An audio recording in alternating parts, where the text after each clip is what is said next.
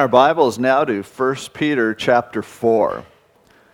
I should also mention on Wednesday night we have our study and we're going through the Gospel of Luke right now, so you'll want to come to that. We've really enjoyed, it's been a blessing going through that book. And just to give you an idea moving forward, after we on Sunday mornings get through 1st and 2nd Peter, about the middle of September, about when school starts, we're going to start up our home fellowships again. There are some that are going on through the summer, but we're really going to pitch home fellowships, and we're going to start a study in 1 John during the fall. And so 1 John's one of my favorite books, and I know you'll enjoy going through it with us and being involved in a group of people to connect and minister to each other and share in God's Word. So keep that on in the back of your mind, on the horizon. Pray about getting involved in one of those. 1 Peter chapter 4, and we're picking up with verse 12.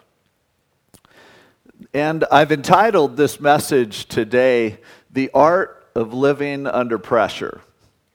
And I think you'll understand it after we go through the whole passage. But I don't think I have to belabor the point that life brings pressure. Life brings pain. Life is sometimes difficult. We've been discovering this as we go through 1 Peter, all the other chapters.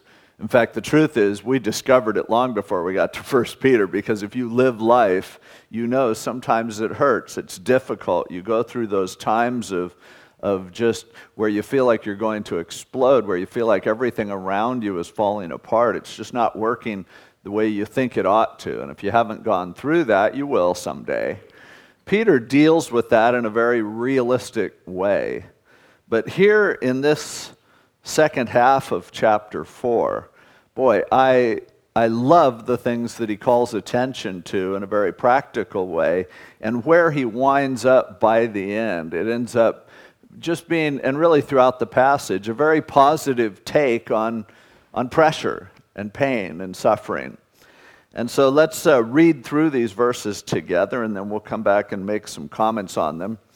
Peter says, "Beloved, do not think it strange," that word means foreign, like it's from another country, "concerning the fiery trial which is to try you, as though some strange thing happened to you. But rejoice to the extent that you partake of Christ's sufferings, that when his glory is revealed, you may also be glad with exceeding joy. If you are reproached for the name of Christ, blessed are you, for the Spirit of God, of glory and of God, rests upon you. On their part he is blasphemed, but on your part he is glorified.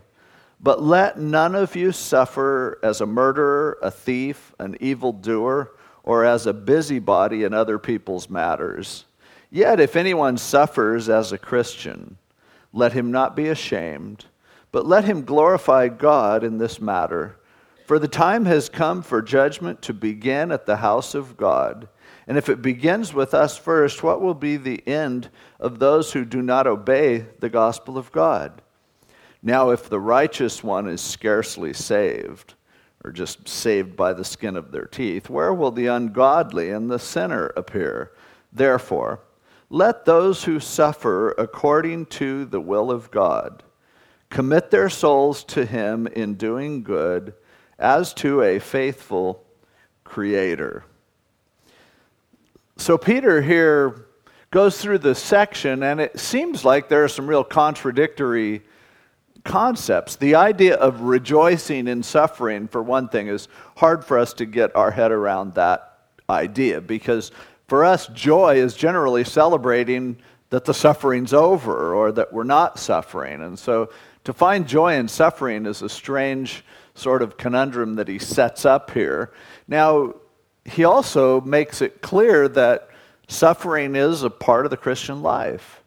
And yet he tells us how to, in the midst of it, not only make the best of it, but actually benefit from it. And it's a radical promise. It's an amazing scenario to paint, and ultimately an introduction to the art of living. how to really get the most out of life, how to put the most into life, and how to benefit from the negative things that happen in our lives. The first thing that you see right off the bat is that suffering is a part of life. There in verse 12, he says, look, you're loved, but don't think it strange concerning the fiery trial which is to try you, as though some strange thing happened to you. He says, don't act like this is coming from some foreign country. Don't act like something must be wrong because you're going through difficulty. And the word for fiery trial there literally means an ignition. All of a sudden, you're cruising along, you're doing the best you can, and then poof, everything blows up. He says, don't act like there's something wrong if that happens, because this is all a part of God's plan, as we see. Now, he starts off by saying, don't act like it's weird, and he ends by saying, those who suffer according to the will of God. So because we are under pressure does not mean we are out of the will of God. In fact, often quite the contrary is the case. When we are walking in the will of God, we will find ourselves in a pressure cooker. And we'll see as we go through the passage, but you've probably also learned in life that the irony that when life gets most difficult, when it hurts incredibly and when you feel the pressure on you, that is often the time when God does his greatest work in your life. I don't like that. I would rather say, the pathway to prosperity is through luxury and ease. But I haven't found that to be the case. So often I find in my life that it's those painful times that really teach me. There was an old song years ago that said, I walked a mile with pleasure. We chatted all the way, leaving me none the wiser with what she had to say. But I walked a mile with sorrow, and never a word said she, but oh, the things I learned from her when sorrow walked with me. And then the chorus goes, the frost is in the valley, the mountaintops turn gray, the promised buds all wither, their blossoms fade away. But our loving Father whispers, all this comes from my hand. And blessed are you when you trust what you just don't understand. And I've found that to be true in my life, and I know that many of you have. As I look across the audience and I see people who have been under pressure, and I see how it has helped us to grow. And so, again, the first thing is, it isn't weird that life hurts. This isn't difficult.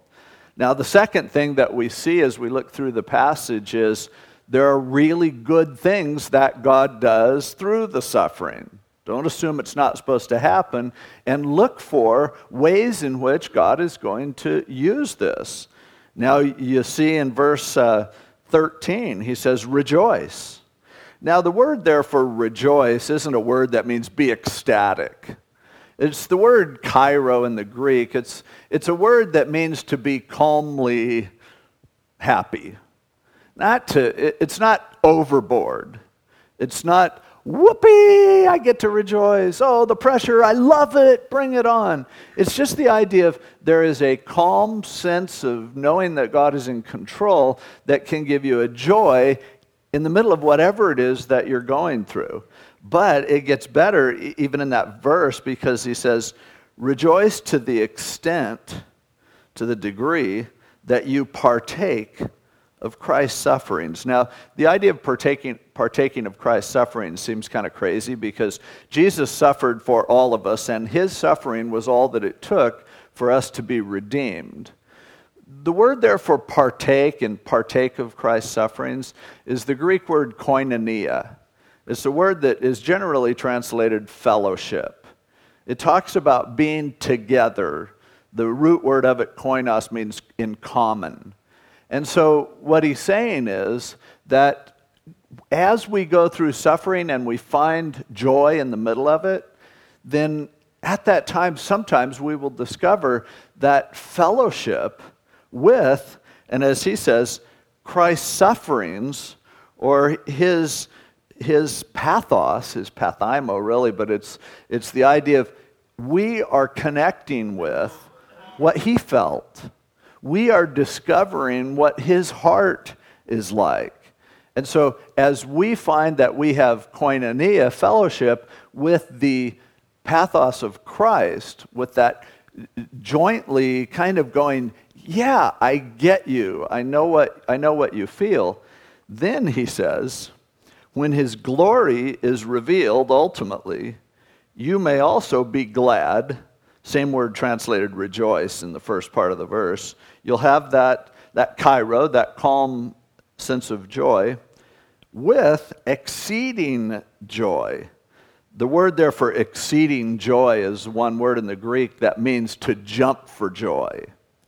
He says this process that you're going through, if you can discover a measure of joy, as you do that, then you find that you're going to connect to Jesus Christ to understand what he felt like. Why is that so important? Because he felt it for us.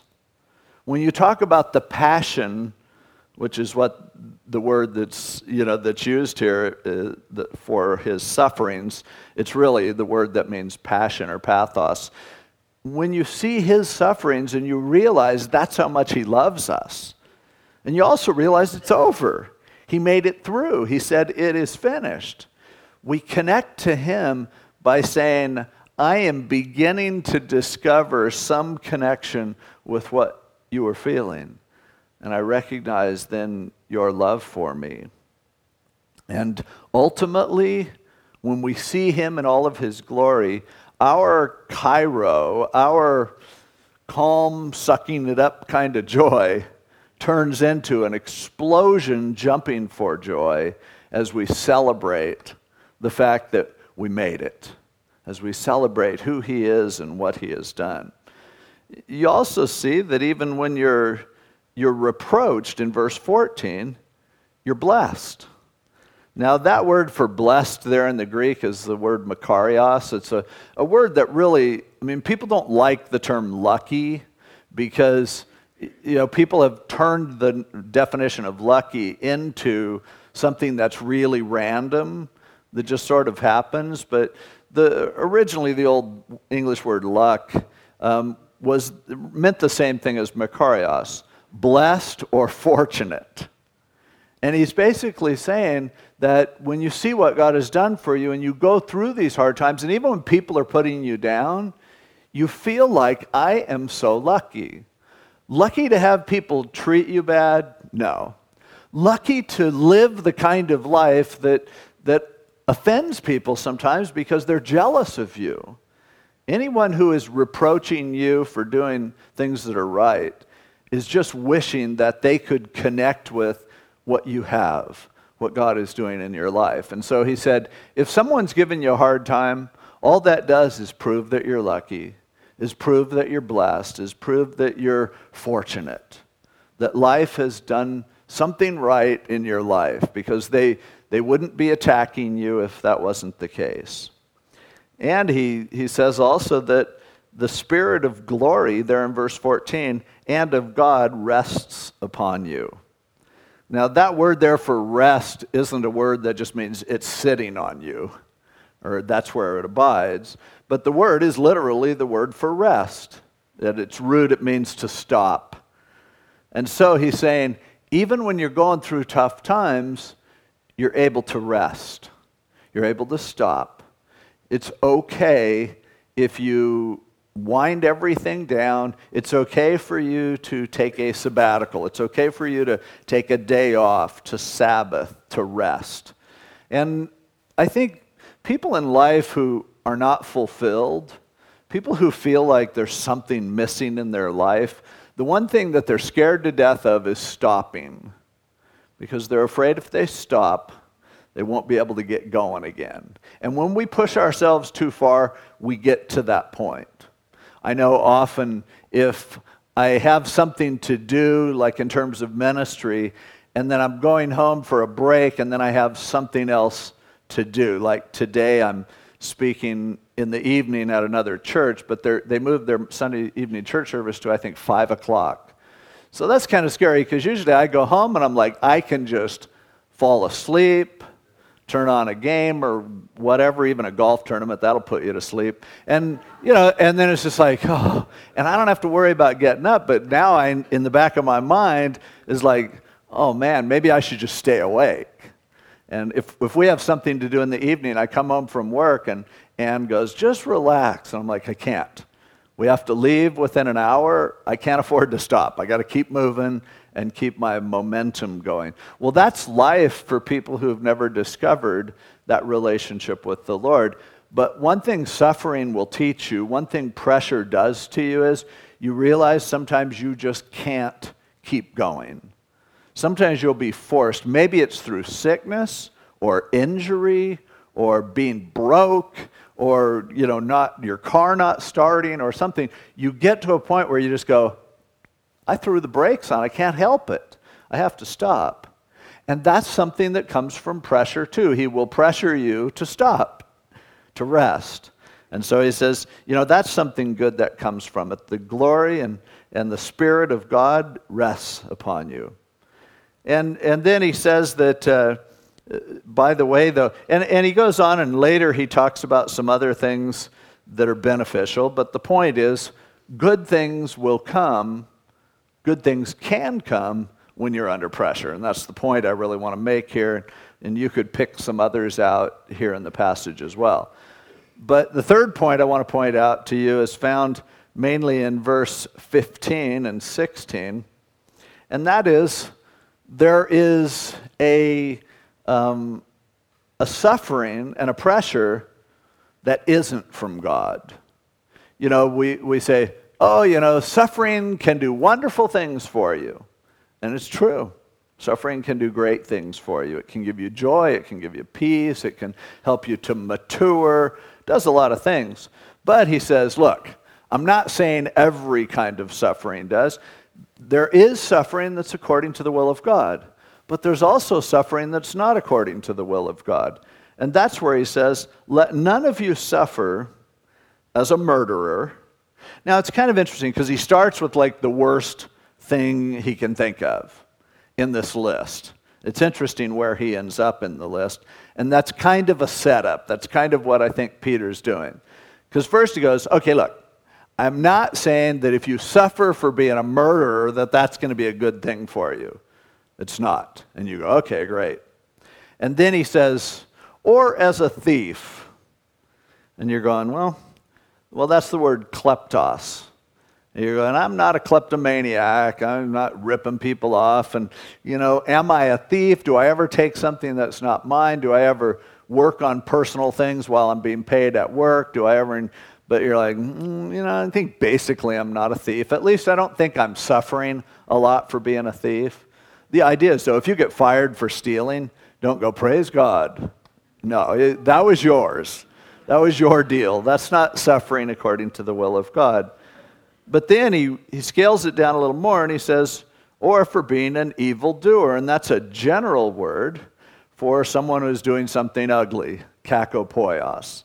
And so he goes, look, if you're suffering for just acting disgusting, that's not what I'm talking about. That also is not legitimate suffering that you're going to expect God to bless. Sorry, you have to own that one.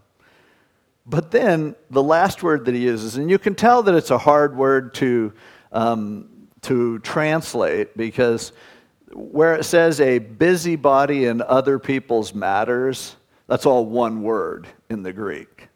And it's a word that there are two words put together. It's allotri episkopos. Write that down. No, I'm just kidding. You don't have to write it down. But the first part of the word means other people's stuff. And the second part of the word is the word episkopos that you're probably familiar with. It's a word that's translated bishop or overseer. The leaders of the church are called episkopos. And episkopos, epi means over or upon, and skopos is the word that for look at and watch. And so an episkopos is an overseer. So this whole phrase means if you're suffering because you're being an overseer of other people's things. Are you with me on this? So here's what it is. I decide that I'm going to take upon myself to be your babysitter, to be your Holy Spirit, to be your conscience. I'm afraid that God's not speaking clearly enough to you, and he really needs me to be your mother and to oversee you and to put myself in that position. How much of our suffering comes because we stick our nose into things that aren't our problem? Do you understand that everything that you care about isn't something that you need to do something about? Everything that bothers you isn't necessarily something that is your responsibility. Generally, it should just be your prayer list. Now, if God does make you an overseer for someone, then by all means, use that gift. And if you are in a position of responsibility whereby you are assigned oversight over certain people, do that as well, but keep it to the limits of the scope of your episkopos. It's just, it has a certain focus to it even when you have responsibility. For instance, I am an episkopos. I am a pastor. I'm an overseer of the church.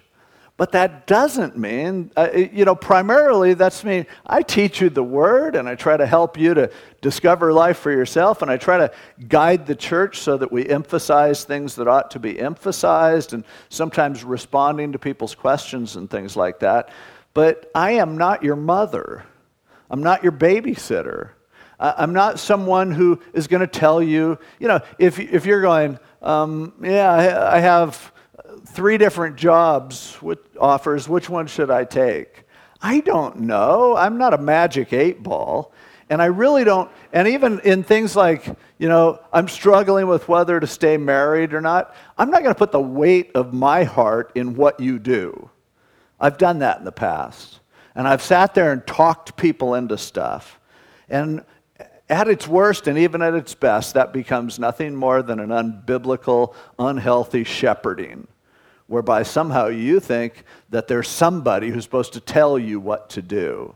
I try not to tell you what to do. I'll be really honest about what I do. And I try to show myself as warts and all, as honestly as I can before you. And if you ask me about how I make certain decisions or how I live my life, I'll tell you. But I have spent an awful lot of energy trying to impute my leadership in places where it really wasn't my business. Now, this whole notion of having someone else's oversight, you can also reverse it. Some of the pain in our life comes because we get involved too much in other people's lives. Maybe relatives who desperately need somebody to babysit them, and so we do. Maybe it's our own kids when they're grown, and we think, oh man, I guess they didn't get it, and so we need to rework some of these things, and I'll manipulate them with money, I'll make deals with them. Hey, that didn't work when they were smaller, it's certainly not going to work when they're older. Let them make their own decisions. You're not their boss. You're someone who's to pray for them. But flip it around the other way. Some people go through a lot of suffering because they allow other people to be their episkopos. Because they're always expecting, they're walking around with an umbilical cord hanging out looking for a place to plug it in. They're just like, okay, somebody be my mommy. You don't need anybody. That's what God is for. You're big people. You need to let God be your episkopos to a degree. In areas of spiritual things, yes, you submit to those who are in spiritual authority over you.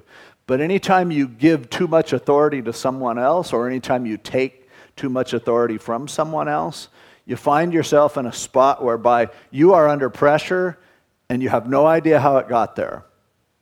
How many people are under pressure financially because they've extended themselves too much trying to help somebody else, trying to pay someone else's bills? Over in Proverbs, it talks about, how if you have co-signed with someone, if you have made yourself a debtor for somebody else, it says, go to them and to save your life, get out of that deal. Do not do that. Don't make you carry the burden of somebody else's irresponsibility. And so, that contributes, I think, more than we would ever like to admit to sometimes the pressure and the pain in our lives. And so, Peter is saying, look, if you are under pressure because of you killed somebody, or you're stealing stuff, or you're acting in an ugly way, or you are sticking your nose into other people's lives or inviting other people to stick their nose into your life, you better eat those, because those are your problem. God isn't doing that to you. A lot of times people bring suffering on themselves, and they go, God, how could you do this? And he goes, I didn't, you did. I gave you a choice, you messed up. Now take responsibility for it and own it. And so, we see this, and then he says also, if anyone suffers as a Christian, it doesn't mean that you're a non-Christian if you're suffering for your own poor choices. It just means that those aren't Christian means of suffering. But if you are a Christian, you're suffering and you didn't really contribute to it, then let him not be ashamed, but let him glorify God in this matter. The word there for matter is the word that means your portion, your allocation. And again, some of it just comes with life. Own your part of it. If this is your day to have a rough time, if this is your day to take pressure, and you haven't done anything wrong, as he says, don't be ashamed. The word there for ashamed doesn't really at its root mean ashamed, although that's probably the connotation. But it's a more general term than that. What the word actually means is to get your face all scrunched up. And that's what it means. So he's like, don't scrunch your face up if you're suffering and you didn't do anything about it. Now, if you made it happen to you, okay, scrunch your face up, I suppose. I was, this week, Ann and I went over and babysat for Eddie and Sally so they could go out on Friday night. And I was there with Isaiah, who's 2, and Mackenzie, who's 4, and I was trying to get them to eat their food. And I thought I used to be pretty good at that, but it's a lot harder when you're older. But I was messing with Isaiah and acting like I was going to eat one of his little chicken nuggets and his tater tots, and then I started acting like I was eating him, and I had a real ugly look on my face, and trying to intimidate him, and he's just laughing. And Mackenzie, who was on my left, she goes, Pastor Dave, we don't do that. And I said, you don't do what, Mackenzie? And she made the ugliest face she could, this little 30-pound girl, and she goes, we don't do mean faces. And I go, not even when you're just goofing around? And she shakes her head and goes, no. So I said, you legalistic little brat. No. I was so blessed that she was being taught that. And unfortunately, some of us, when we get older, we forget that lesson. And we're suffering, and we're twisting our face up, and we're, And Peter's going, you don't need to go there. There are good things that you can do. And now he talks about, sometimes God is judging Christians. Sometimes you are going to pay the price, but judgment begins with the household of God. So even those sufferings that you're undergoing, the pressure that you are under, because you're stupid, because you made poor decisions, or you allowed someone to have a place in your life that they should never have had, and now you're reaping the consequences, even that is God's judgment, even that is God purifying you and bringing you through this process. So ultimately, it's all good. And, righteous people barely get saved, so what about people who reject God? Be glad that you're making it. Be glad that God cares enough about you to hold you accountable. But now, when we come to this last verse, I think this is really the point of what he is saying. This is where it culminates, and this is where I think I would really want to call your attention to verse 19. We've already said, yes, suffering is a natural part of life. It's a part of God's plan for us. God, as he works in our lives, that pressure brings all kinds of good things, and there are good responses that can come from it. We need to own the suffering and pressure that we put on ourselves and realize that sometimes you get judged for that, but that's cleaning us up and preparing us for heaven. But check out verse 19. Therefore. So here's what I'm talking about. Here's what I'm saying. Here's the point. Therefore, let those who suffer according to the will of God, commit their souls to Him in doing good as to a faithful Creator. Interesting. Because what it comes down to is this. You're suffering. Life is hard. You are under pressure. Bottom line, here's what you do. You commit your soul, your suke, who you are, your very nature, commit it to Him in doing good as to a faithful Creator. That word there for doing good is one Greek word, agathos. It's two words put together. The word agathos is just a word for good, and poios comes from the Greek verb poieo, or poiomai, which is a word that means to make or to build or to create. It's the same word that, remember over in Ephesians chapter 2, where in verses 8 and 9 it says, by grace are you saved through faith, and that not of yourselves, it's the gift of God, not of works, lest any man should boast, for we are His workmanship. Some people have translated that, we are His work of art. And it's the word poema, it's the same root as this.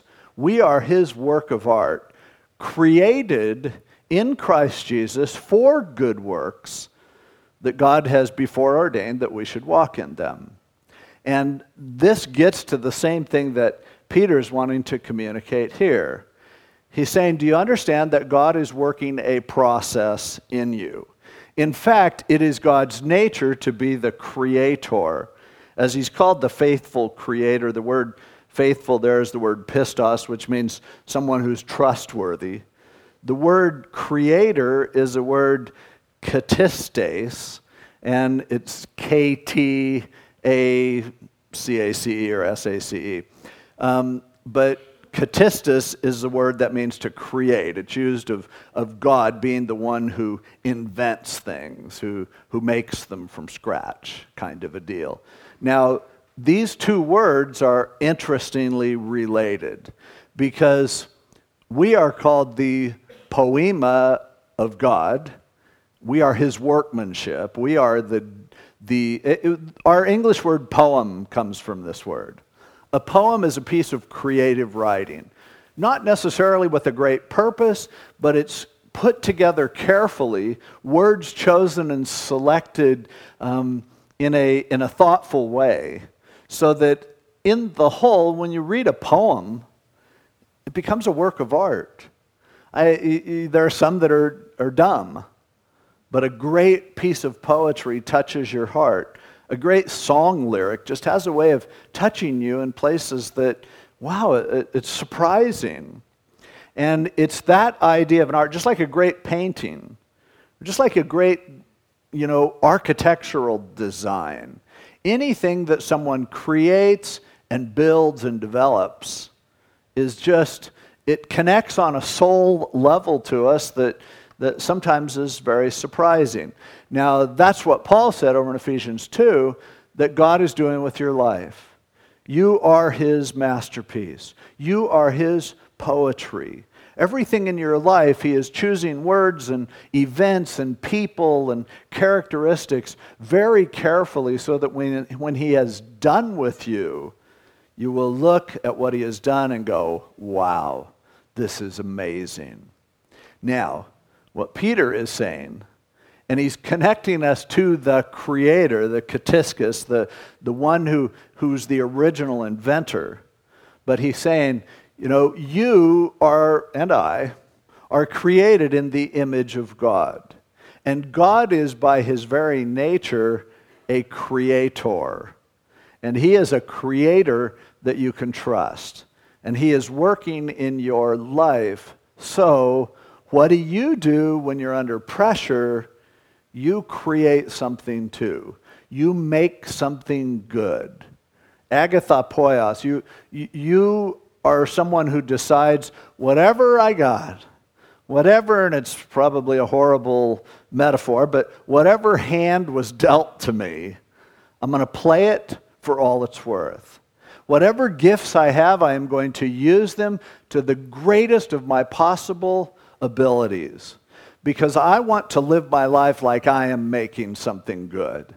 I want to live my life as if decisions that I make become pieces to the puzzle. If ways in which I reach out to others actually paint something wonderful in their life. That when my life is over, I don't want to just leave a footprint. I want to leave a masterpiece.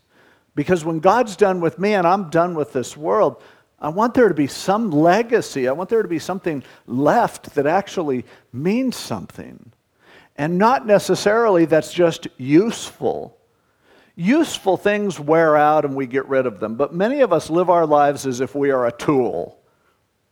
We go, okay, I just got to do what I have to do. I just have to do my work. I just have to get it done. I have to be useful. I have to serve. And eventually, like an old tool, we wear out. But we are more a paintbrush than we are a tool. And we are designed to create. And an awful lot of times, pressure is the time that brings out the greatest creativity when you think about it. Hey, you never have to get so creative than when you're broke and don't have a place to live. Now you have to think outside the box. What are my options? Almost all great art is created out of pain.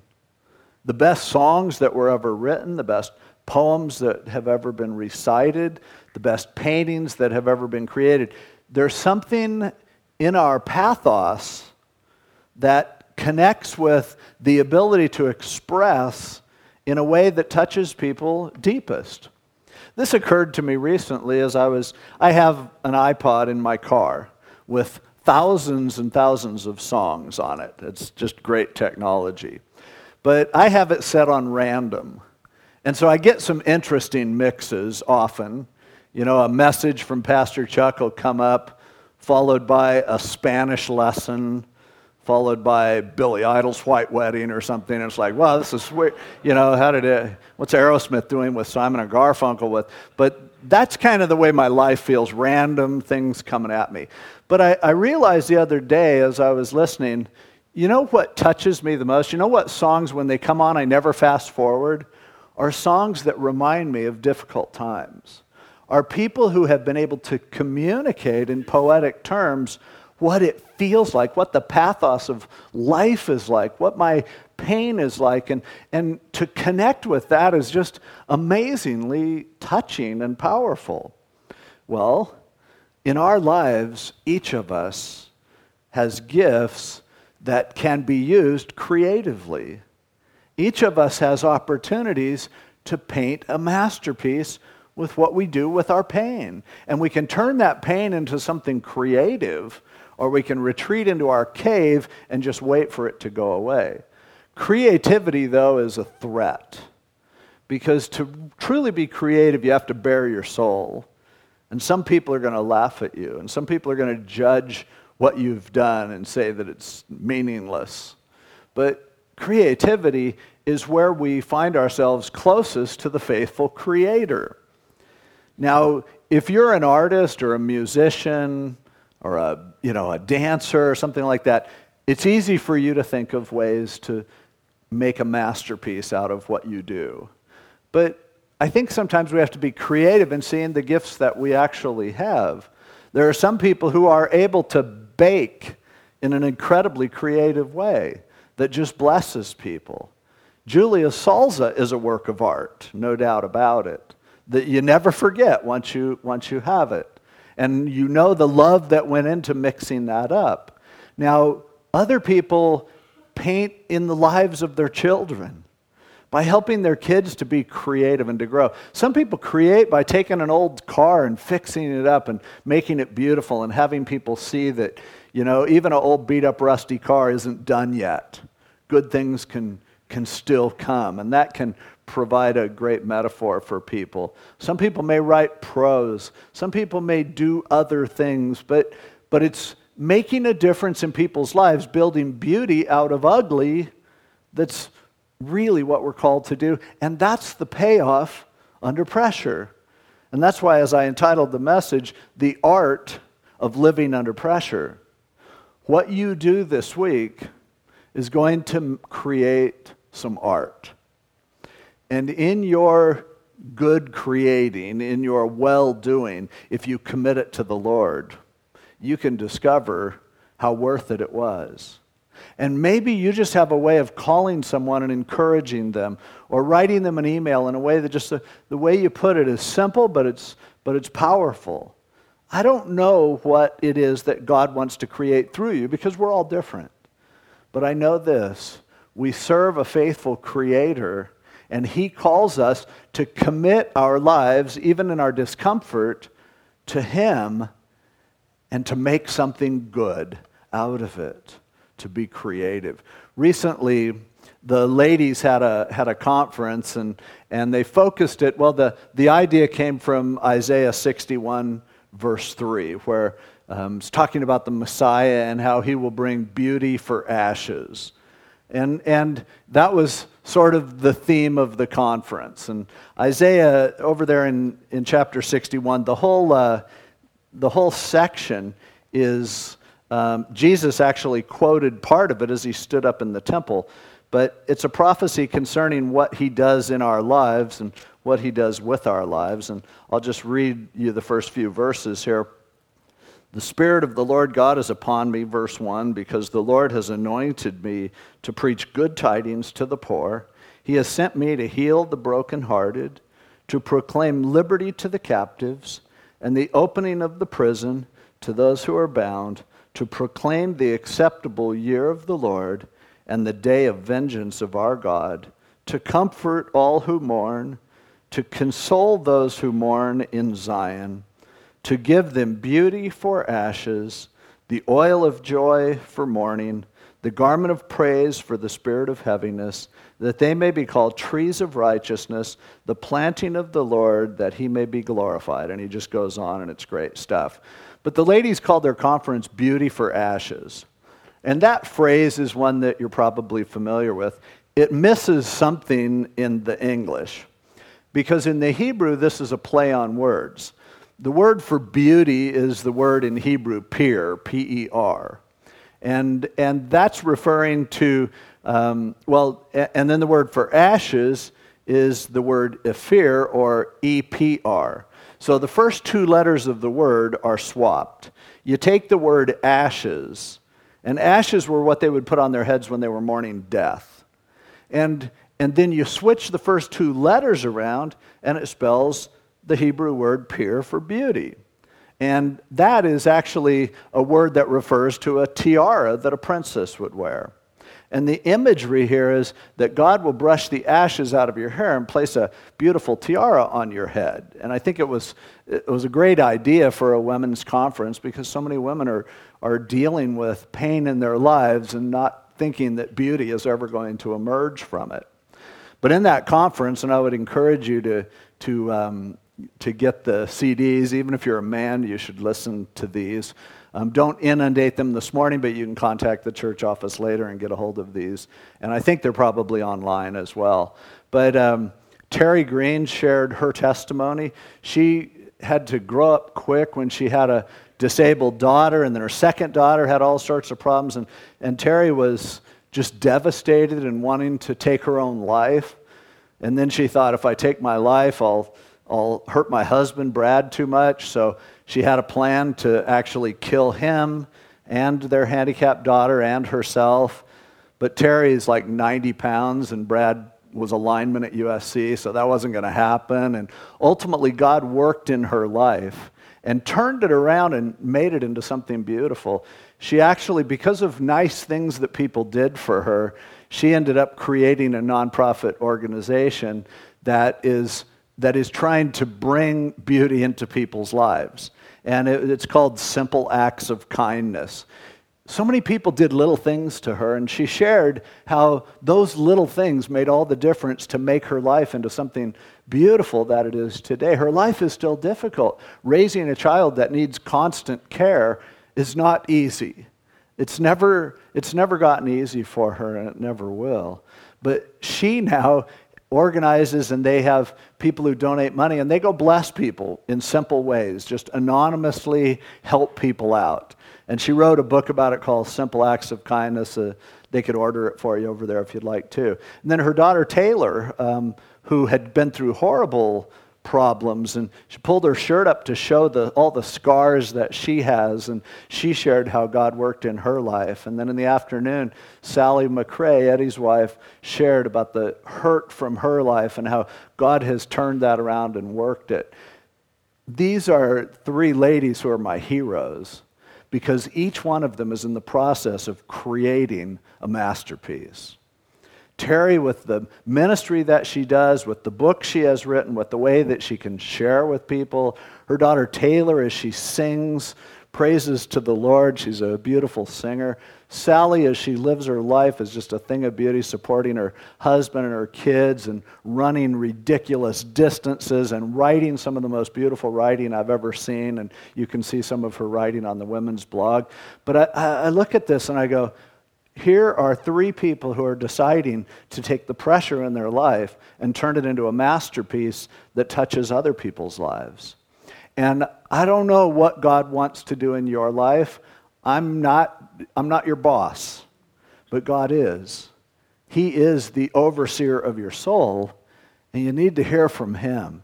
If it's been a long time since you created anything, then I say, don't let the pressure keep you from creating. Make something. Come up with a new idea. Come up with a different way to connect with others. Come up with some expression of what God has done for you in a way that maybe it'll touch other people and make a difference in their lives. Don't stop making good, because if you suffer, you get nothing just by suffering. The payoff is when you suffer and create good things. When you bring good out of life, when you bring it to the table and go, look at this. And that's what God wants us to do. And that's the heart of Peter. Peter, the guy who blew his whole life, he had the opportunity to be closer to Jesus, as close to Jesus as anyone, for 3 years personally. And then he completely fell apart and blew it. And yet, look at what he did. In fact, nobody ever thought a fisherman would write a book. But as we have been studying through the book of 1 Peter, I guarantee for something this well crafted, for something this profound, and you go, well, Paul wrote 14 books of the New Testament, Peter just wrote a couple. Yeah, but Peter was a fisherman, Paul was a scholar.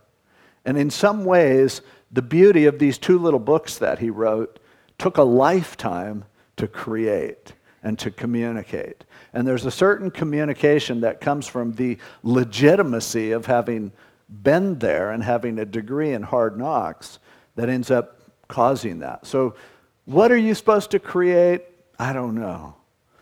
But if life is under pressure, that's your signal. Get busy making something. Get busy creating good, because our God is a creator. And He wants your life to produce masterpieces for His glory. That's the payoff of all the pathos. That's the reward of all the pain. Let's pray. Lord, thank you for your word and this reminder. And the truth is, when we're going through pain, the last thing we think about is creating something beautiful. All we focus on is survival. And yet, Lord, we know that in this crucible, this is where our best work could be done. Because it was in the pain of the cross that you did your greatest work. And we want to follow you. So, Lord, help us to learn how to live our life as a work of art, despite the pain. And we pray this in Jesus' name. Amen.